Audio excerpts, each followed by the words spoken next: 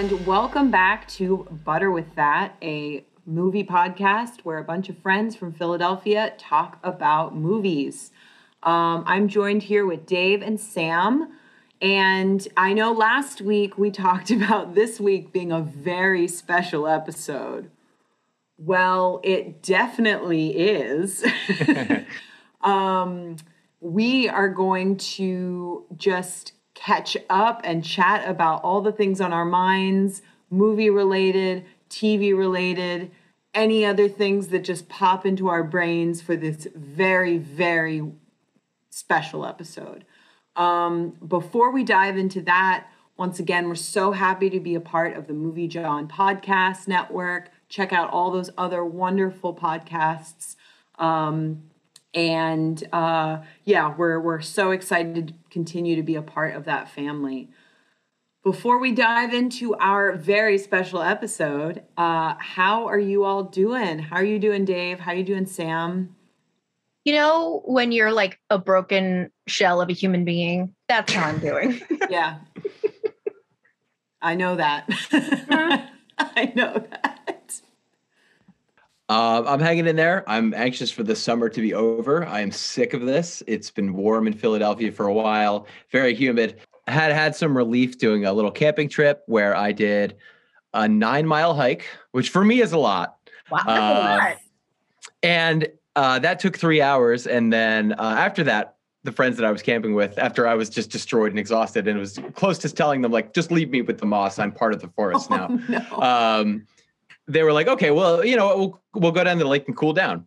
And I was like, there's been a lake? So we go there and we spend about 15 minutes at the lake before they're like, all right, I'm ready to go. And I'm like, oh, we should have switched these. 3 hours at the lake and a 15-minute hike would have been perfect.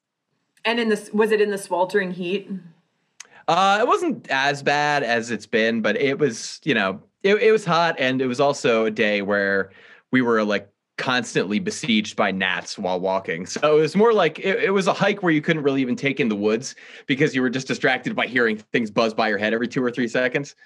Camping. Yeah. Camping and me don't normally mix very well, but I gave it a shot. Yeah, I've been on like a camping trip where the bugs were so bad. All the pictures from that trip are my friends and I in hoodies, like scrunched up so all you could see is like half of our eyes and our nose because the gnats and bugs were so bad. We're like, these are keepers. How have you been doing, Christine? Yeah, good. Hanging in there, trying to stay cool. Yeah, not much. Oh my gosh. Well, I can see Sam's cat in the frame, which reminds me of my cat, who's the shit. I'll say it on air. He's the shittiest cat alive. I love him dearly, but he makes so much trouble. No. Yesterday, he escaped for the first time. Oh, that's always really stressful. So all summer, I'd been letting him out, like if I was at home to explore, like our backyard, just chill, like would just leave him out to chill. And he started taking a liking to the fence and starting to try to see if he could jump a fence that's like probably like 8 feet. So it's pretty high, but he can do it. And so I had to take him down a couple times, and then I had a couple friends over and I left him in the backyard and went back out and he was gone. I was like, fuck. And it was very stressful, and I was sort of like on the edge of kind of freaking out in front of my friends and being like, I can't enjoy myself because my cat is gone. Can you help me find him?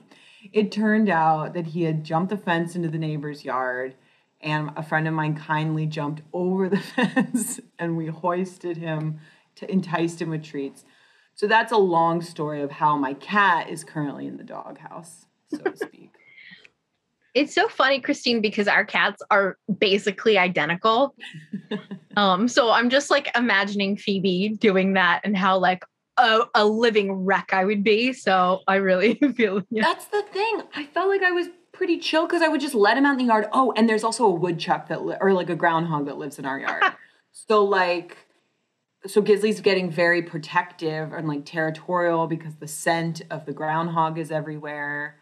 The groundhog's name is Dan Flashes after the I think you should leave skit. And so then I think he just wanted to, Gisley wanted to explore more. I don't know. Strange. So that's what's new in my world. Now that we know what's up and what's happening with ourselves, how about let's talk about some of the movies and the TV shows that we've been watching lately. Yeah, what have we been watching? Yeah, what's been on the docket? What you been watching? Well, I suppose I could start. It's been over a year and a half since I had sat in a movie theater seat. But I did have the pleasure of doing that this past week. I went to the Ritz 5 in Philadelphia, kind of my favorite Philly theater, and had a chance to sit down and see the new Nicolas Cage film, Pig. You may have heard about this movie or seen some of the trailers. It kind of presents itself as, well, pretty simply in the trailer. And it's frankly a pretty simple story that suggests that Nicolas Cage is his character, Rob, who lives in the woods alone with his trusty truffle hunting pig. It's a trained truffle pig, so it's very adept at tracking down these truffles that he then sells. But in the night, a bunch of people seemingly come into his house, burst through the door, knock him unconscious, and steal his precious pig. Oh. So the story becomes... via the trailer and via a lot of the marketing, what you expect is it's going to be kind of like a John Wick revenge bender and like romp, where Nicolas Cage is presented as this grizzled dude who's hardened and is beaten up and is a loner who's going back into the city, into Portland, where the film is set, and around Portland where it's set, to go hunt down his beloved truffle pig and see who lifted it from him, and probably in a bloodbath of cleansing and justifying violence. But interestingly enough, I won't spoil much of this movie if people have an interest. That it was the most happily duped and misled I had been by a marketing campaign and rollout since maybe The Witch. Because in a lot of surprising ways, it wound up being a very tender meditation on loss and grief, growth and memory. And yeah, just on all fronts was not what I was expecting. It's not a great movie. It's definitely worth seeing. It's Nick Cage doing a good job playing a more serious role. It is him, so in that sense, a bit more restrained than perhaps we're used to. It also features Alex Wolff of Hereditary fame, who does an okay job in it. A lot of the acting is okay. A lot of the story is very simple. It's really kind of won me over with its editing and its themes and its execution of those themes. So mixed bag on the whole, but it was also just tremendous to see a movie in the sacred space of a movie theater again, and to just sort of, having redefined my relationship with my television over the past year and a half, it was just great to be overpowered by a giant screen and just bask in it. And so I think I could have seen just about anything, but it wound up working out really well with Pig. And also the last movie I saw before everything happened would have been Cats. So I guess I'm keeping a running theme going. But yeah, check out Pig if you get a chance. It's at the very least very interesting and surprising. So I have not been to the movie theaters yet, but an exciting thing that I was able to partake in was to watch a one night only A24 screening. So you could buy a ticket to do an at-home screening. So that's how I watched The Green Knight, which I'll save for another discussion to go more in depth in that. But it was really fun, even from home. The idea of like being like, okay, this movie's in theaters right now, so I can't find it anywhere streaming. But like I can buy a streaming ticket and get like a screening room through A24, and they're only doing this one night. So even just having that like sort of like, oh, I'm in a virtual room while other people, because it was aired at 9:00 and you had 4 hours to watch it. So you could like pause it for like only briefly though. So it was that communal sense of watching something in a night where other people are watching it. Which made me want to like get back to the theaters, definitely. I did one or two of those over the pandemic, the continuous pandemic, but that were pretty interesting because some of them, yeah, like you said, are just like an opportunity to experience a film for the first time with a group of people, or like a special TV show, what have you, in this very like communal digital environment. But I also did one that was like a cult classic that was like, it's a movie called Action USA, which is this cheesy 80s movie. But it was just really nice to see that might be an avenue for like cult film as well moving forward after having necessarily established it for new movies. It might be kind of neat if that becomes like a digital screening platform for, I don't know, like revisiting old like chestnuts or missing links and gems. Yes. The cinematic chestnuts and gems. I feel like I'm probably misusing chestnuts. No, I love those terms. Dave, you sharing that Cats was the last movie you saw in theaters made me think about what I have been watching lately. So I have been rewatching some of my favorite seasons of Supernatural, and I even got a Supernatural tattoo recently. Hey! Oh shit! I haven't seen that yet. Nice. Yeah. It's I'll show you tomorrow. Anyway.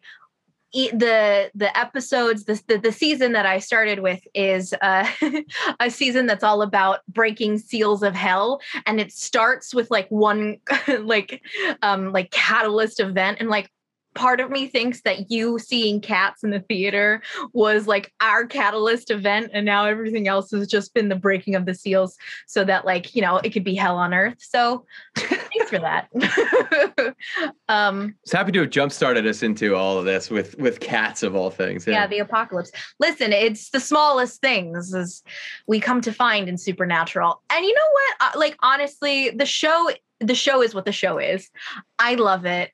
And it's been really nice to return to it. It's such a comfort character show for me that I always knew that it was, but it's been something really special to return back to it. It's making me remember, 2010, 2011, when I really got into the show and who I was back then and who I am now. It's always like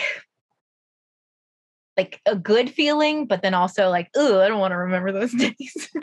Where was Supernatural playing? Was that a CW show? It was, it started out as a WB and then became CW. Oh yeah. That interesting transformation. Yeah, that show it really lasted. It also was on during the writer's strike. Do you remember that? Mm-hmm. Speaking of comfort TV, I watched both seasons of Detroiters. Yes. The show that Tim Robinson and Sam Richardson wrote and performed in. And both of them are from I Think You Should Leave with Tim Robinson. And it's like everything I love about I Think You Should Leave, but with like storylines full of heart and like time to get really invested in all of the characters. And when it ended, like only 2 seasons, I was like, I could watch millions of seasons of this show. Part of me feels like when the show was canceled, like the character that Tim Robinson plays in Detroiters is not, I mean, it feels like it's not too far off of like sort of a persona-fied version of like who they are. Cause I think Tim Robinson and Sam Richardson were like close friends or like met like improv. They go like way back. Yeah. And it is kind of a representation of their friendship. And they're both from Detroit and like, like bond over that and stuff like that. But I feel like once the show got canceled, I think You Should Leave as sort of like the Tim character being like, if I can't have this show, I'm going to enter into this space of just like pure chaos. And like I Think You Should Leave was just born from like frustration and just pure desire to be an agent of chaos. But you can see little seeds of storylines or sketches or Tim's obsession with hot dogs. I feel like they're always eating hot dogs. And how many hot dogs have you eaten today? Why do you ask? Well, you have ketchup on your shirt and your breath reeks of hot dogs. Yeah. And seeing some of the actors who are in Detroiters pop up, like besides like Sam and Tim, like seeing other people. Connor O'Malley. Some of the sketches. I just highly recommend it. Yeah, like just so wonderful balance of also chaotic, but really well written sort of sketch humor. But like they really build, yeah, as I said, a cast of characters so well that you care and get invested in everyone. And just the friendship between Sam and Tim is just so wonderful. Cramlin Duvet, the best ad agency ever. Yeah, it's a fantastic show. I was really glad to hear that you were watching it. I went back and rewatched a lot of it, which is very easy to do because I'd seen it a lot of times. I remember when the second season was winding down and they were potentially being renewed for a third. We at the house were crushed to find out that it wasn't going to go through and that it's only going to be the 2 seasons. Do you have the backstory for all that? Like why? Because it was on Comedy Central, right? Yeah, I just think it wasn't rated highly enough. So it kind of spun out a little bit, which is a bummer because, yeah, as you described, it's a show that is very funny and very character centric, but also has a tremendous amount of heart and it's some very good, like, positive comedy. Yeah, so great recommend, Dave. And you can almost do it in one free trial of Paramount Plus.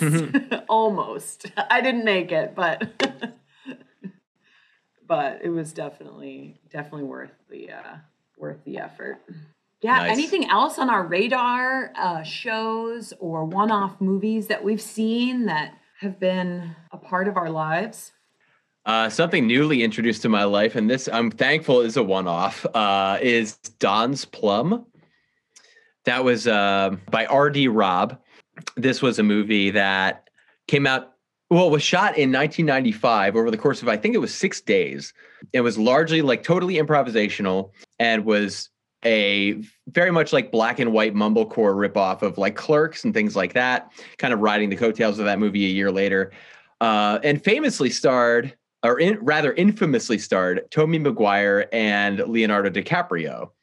Is that how they became best friends? Because they're like besties in real life, right? No, they're very good friends, and they go back a little further than that because as the history of the film explains, their group of friends, which would have been Tobey Maguire, Leonardo DiCaprio, David Blaine, magician David Blaine, Kevin Connolly, and several others, were described within Hollywood circles, or at least termed in, I think it was a Vanity Fair article in the late 90s, quote, and apologies, the Pussy Posse, which was just sort of a group of celebrity dudes who would, like young upstart celebrity dudes who were. I love how town. David Blaine is the wild card in this crew. He's in the mix too, and this is like a very like Entourage kind of thing. Like if you're familiar with that property or that show or that series, it's kind of a similar idea where it's like tangential hangers on to Leo DiCaprio in this particular scenario, because Tobey Maguire's star was still on the rise, as was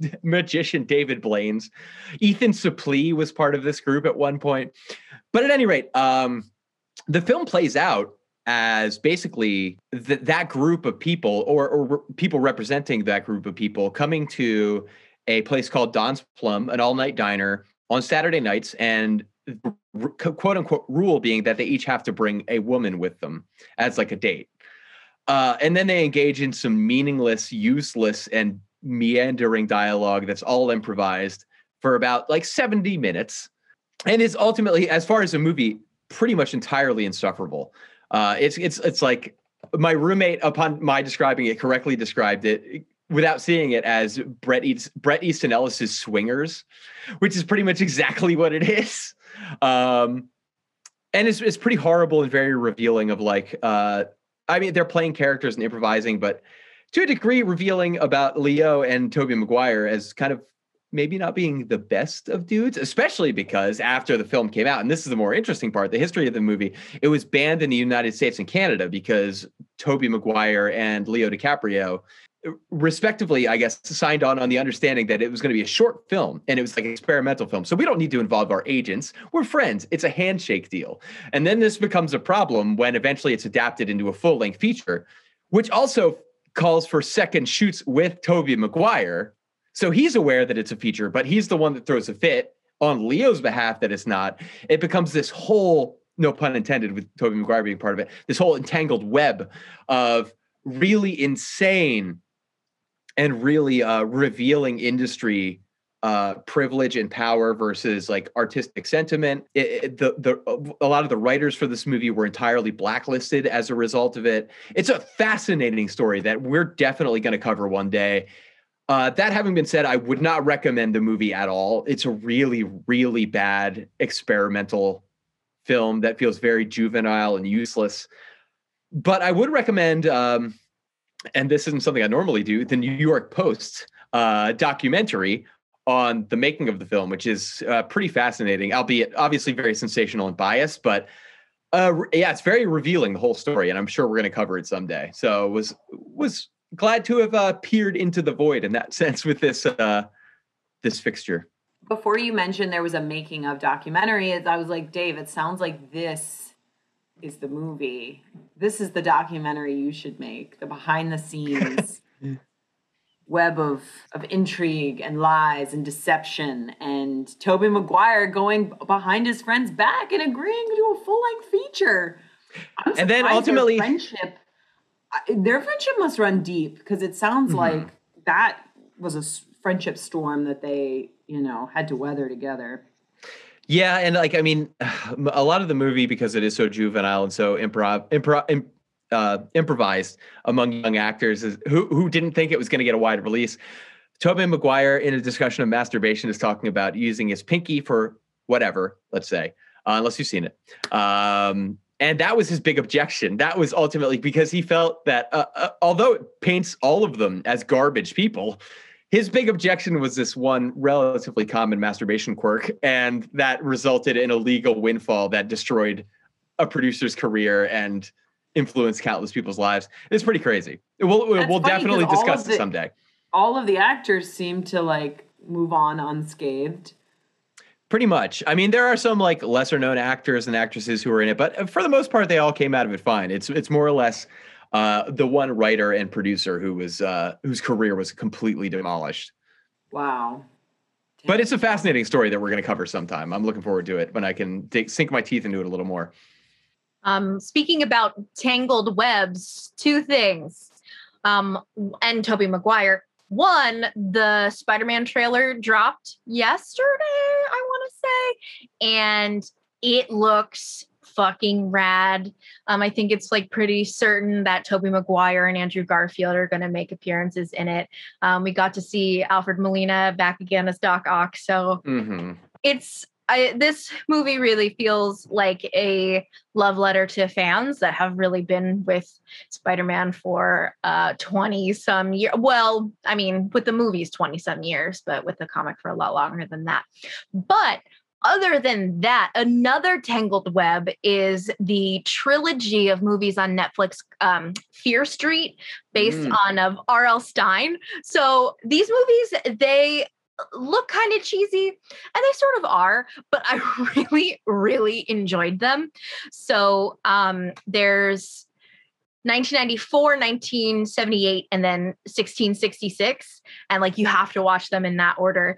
And the first two that I noticed are really based around one big horror film from that, from the 90s, from the 70s. There's callbacks to other movies too, but 94 was very much Scream based. 78, which is my favorite of the three, was very much Friday the 13th. And they're, they are what they are, but they were fun to watch. And I think the third one let me down in a lot of ways, because I think they were building up to a bigger story. I felt a bigger story than what it was. Still good though. I would definitely recommend it. So wait, these are three separate movies? As I understood it, it was it was an anthology, but it was self-contained. Or is it more of a multi-movie anthology? If you want answers, watch all three. If you are okay with things being left open-ended, you can only watch one. I think, yeah, I mean, if I just watched 1994 by itself, I would have been yeah, that's enough. I don't really need the mystery of that. I'm totally fine. Yeah. Nice. I've been interested because I remember reading some of those, but I was a big Goosebumps fan. And then as I aged, he graduated to Fear Street, which is for teens who grew up on the Goosebumps book, and I remember reading some of those and being pretty into them. So, like R.L. Stine, I'll probably check it out. Yeah, they're definitely like campy, but Mm, you know, as it sort of like should be. feels that way, yeah. Are there any who stars in them? There's like, I would say that there was not really one person I recognized. Maybe the person who plays C. Berman. I'm not going to spoil anything for any. She was a bit familiar, but other than that, everybody sort of looked like other people. Yeah, I'm looking it up now. I don't see a lot of names I recognize. That's interesting. All Hollywood doppelgangers. Kind of, though. Yeah. Well, I haven't really been watching much else, to be totally honest with you guys. It's really just been Detroiters or bust.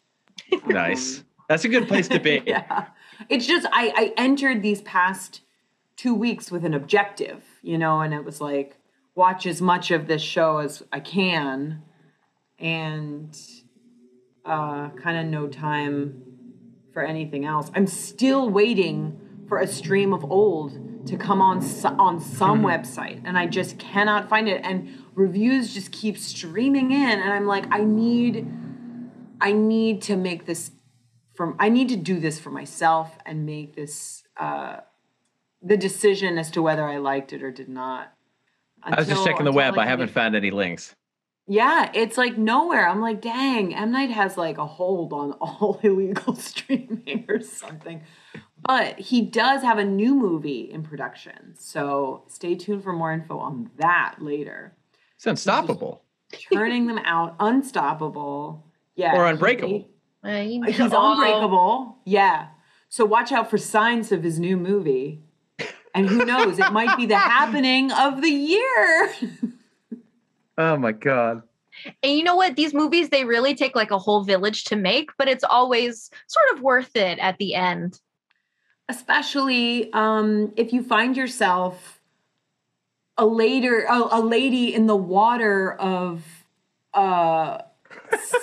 cinematic, I don't know, uncertainty, and you must find a definitively good movie, and you'll find yourself watching an M. Night Shyamalan movie.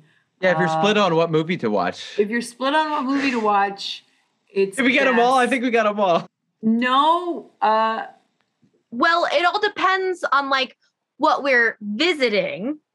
Are we visiting certain themes here, Do you have a sixth sense for the subtext? There it is. Yeah. I couldn't get it. I couldn't figure it out. Also Glass.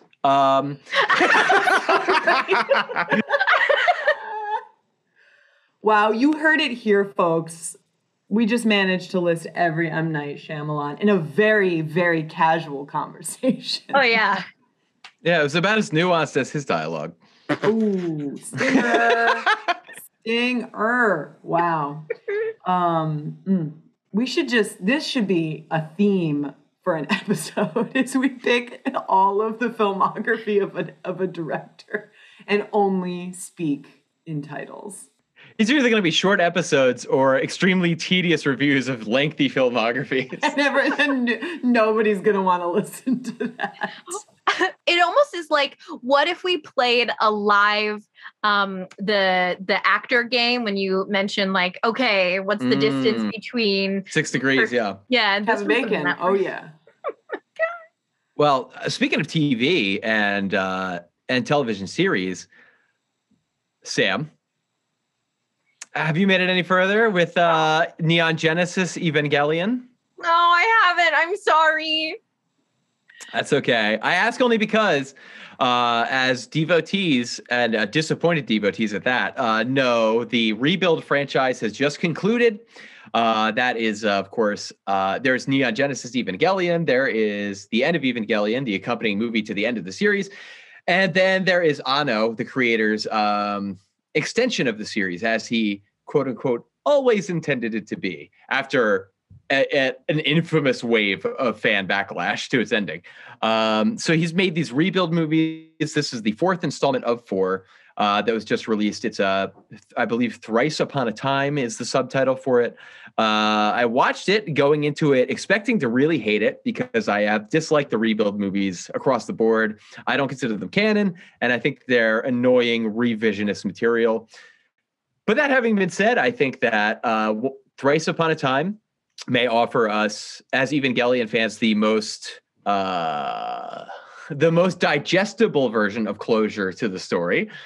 Christine, I think you might agree that the first two are pretty interpretive. This one is pretty explicit. So in that sense, it's interesting. But I also wouldn't recommend that fans of Neon Genesis or newcomers watch the rebuilds in general. So it was a movie I expected to hate and mildly enjoyed. So in that sense, I was satisfied, if not surprised.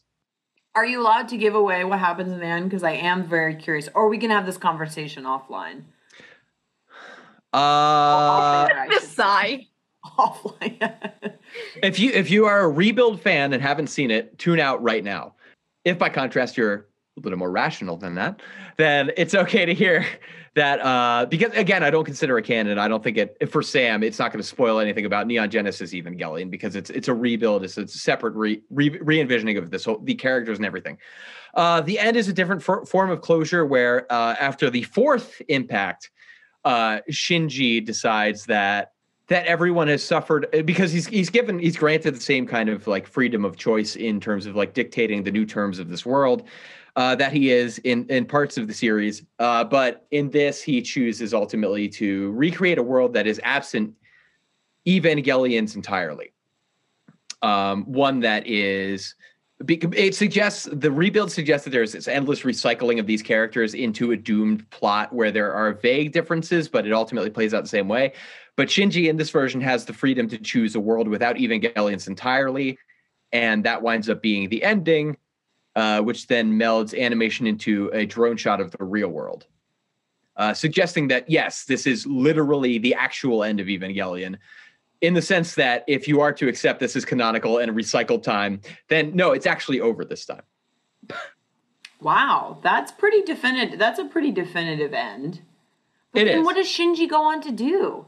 Like, I'm trying to imagine him, like, clocking in at work and like just like going about his normal life, and it's going to be a lot of moping and crying no matter what. He's Shinji Ikari, but at the end of the day, it suggests that everyone has found happiness because they aren't thrust into a scenario where they have the obligation and the horrifying obligation of defending the world from angels through Evangelions. But then it's like once you've defended the world from angels, like, how are you going to settle back and like...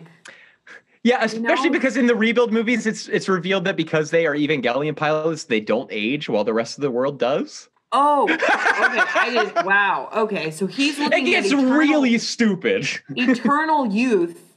Yeah, he's got to have like a life coach, like you're facing a future of eternal youth. You got to figure out a great way to spend your time. Wow. Yeah, it is what it is. It's over now. I feel relief knowing that it is finally really over this time.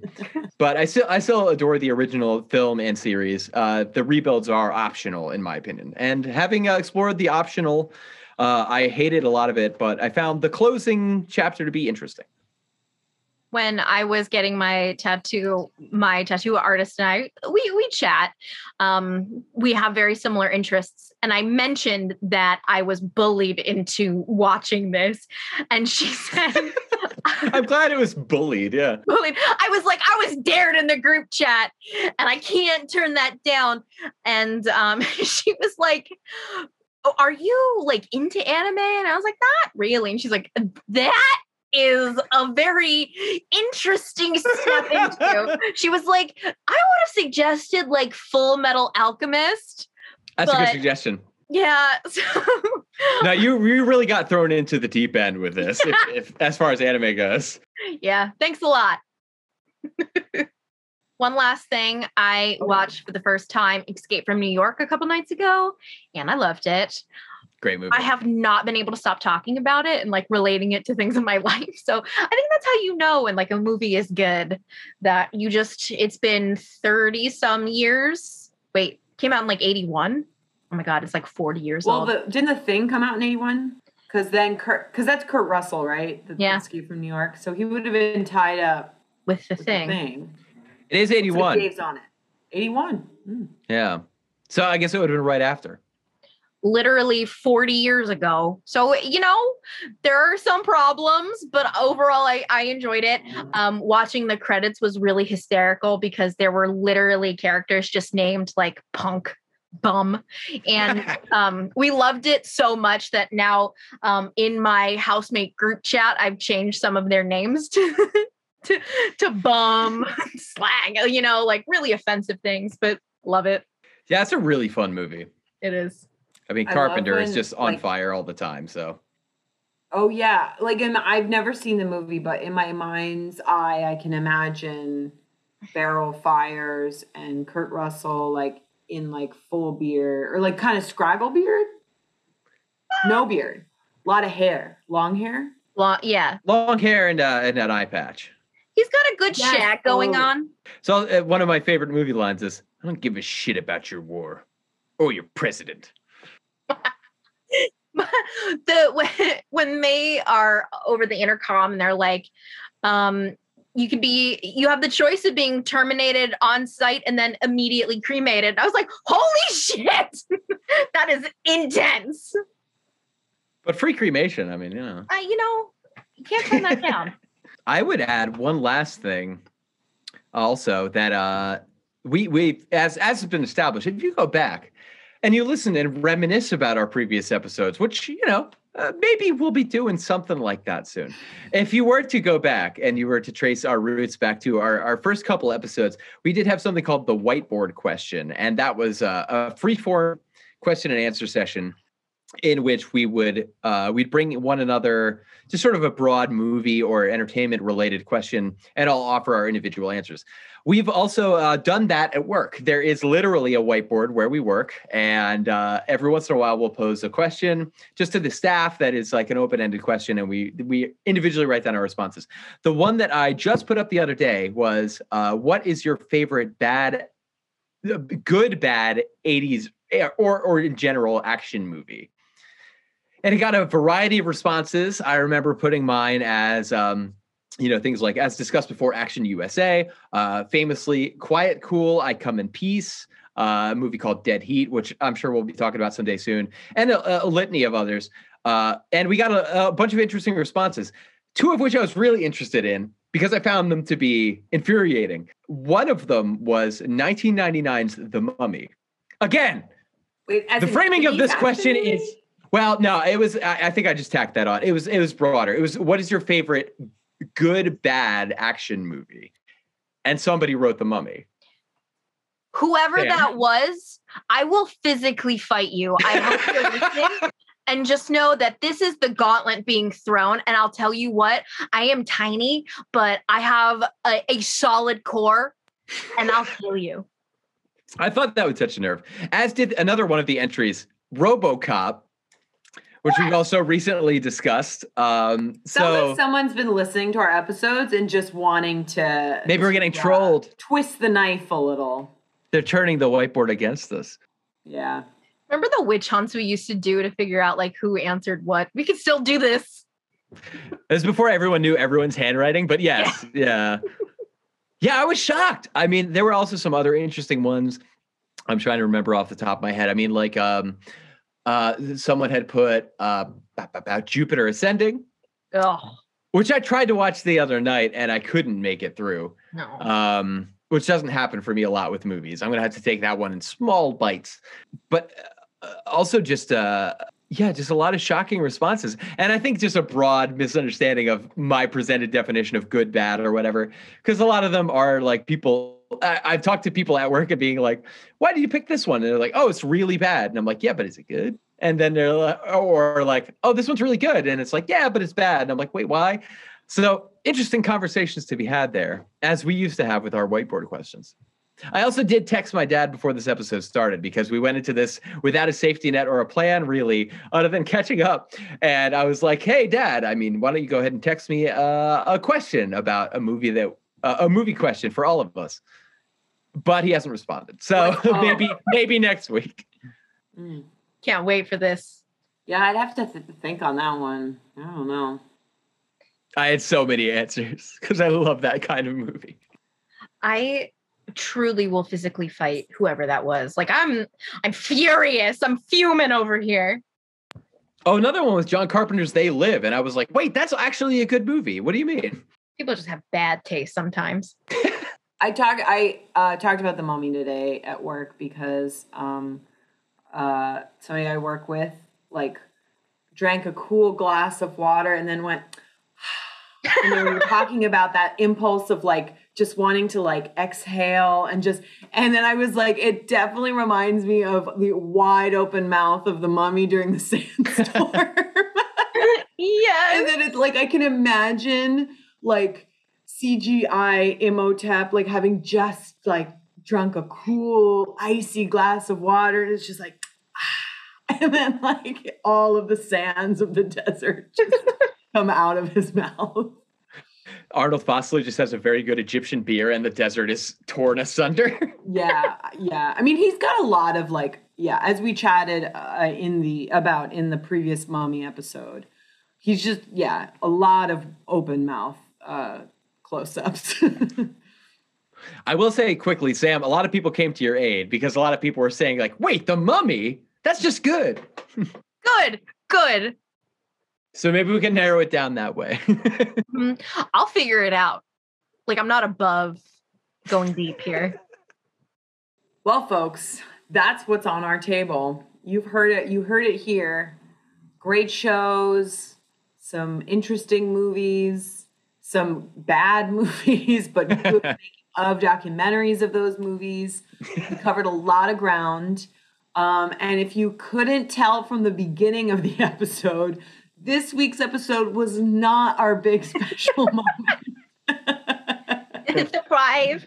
As much as as much ground as we did cover today and sort of deep insights we arrived at, next week, in fact, is our big special surprise for you all. And we're really excited about that. But thanks for, tuning in as we catch up, kind of shoot the shit. I always like these episodes too, where we just kind of roll with whatever's on the, top of our brain or in the recesses of our brain that suddenly just pops to the front and you're like, where did that come from? It's all there. But once again, you can catch us on all of our socials. When you brought up the whiteboard question, Dave, I was like, I missed the whiteboard question. Maybe that'll work its way back into our, discussion. And if you have any ideas for great whiteboard questions, because I feel like we started to run out of some ideas towards the end. But if you've got some fresh content, let us know. Email us, message us, whatever. We said it before. Help us. Help us. Yeah. Once again, it's all about us. So, but yeah, let us know. In the meantime, have a wonderful whatever. Stay cool out there. Stay hydrated. And we're going to catch you all next week for our very special surprise episode. Take care. Bye.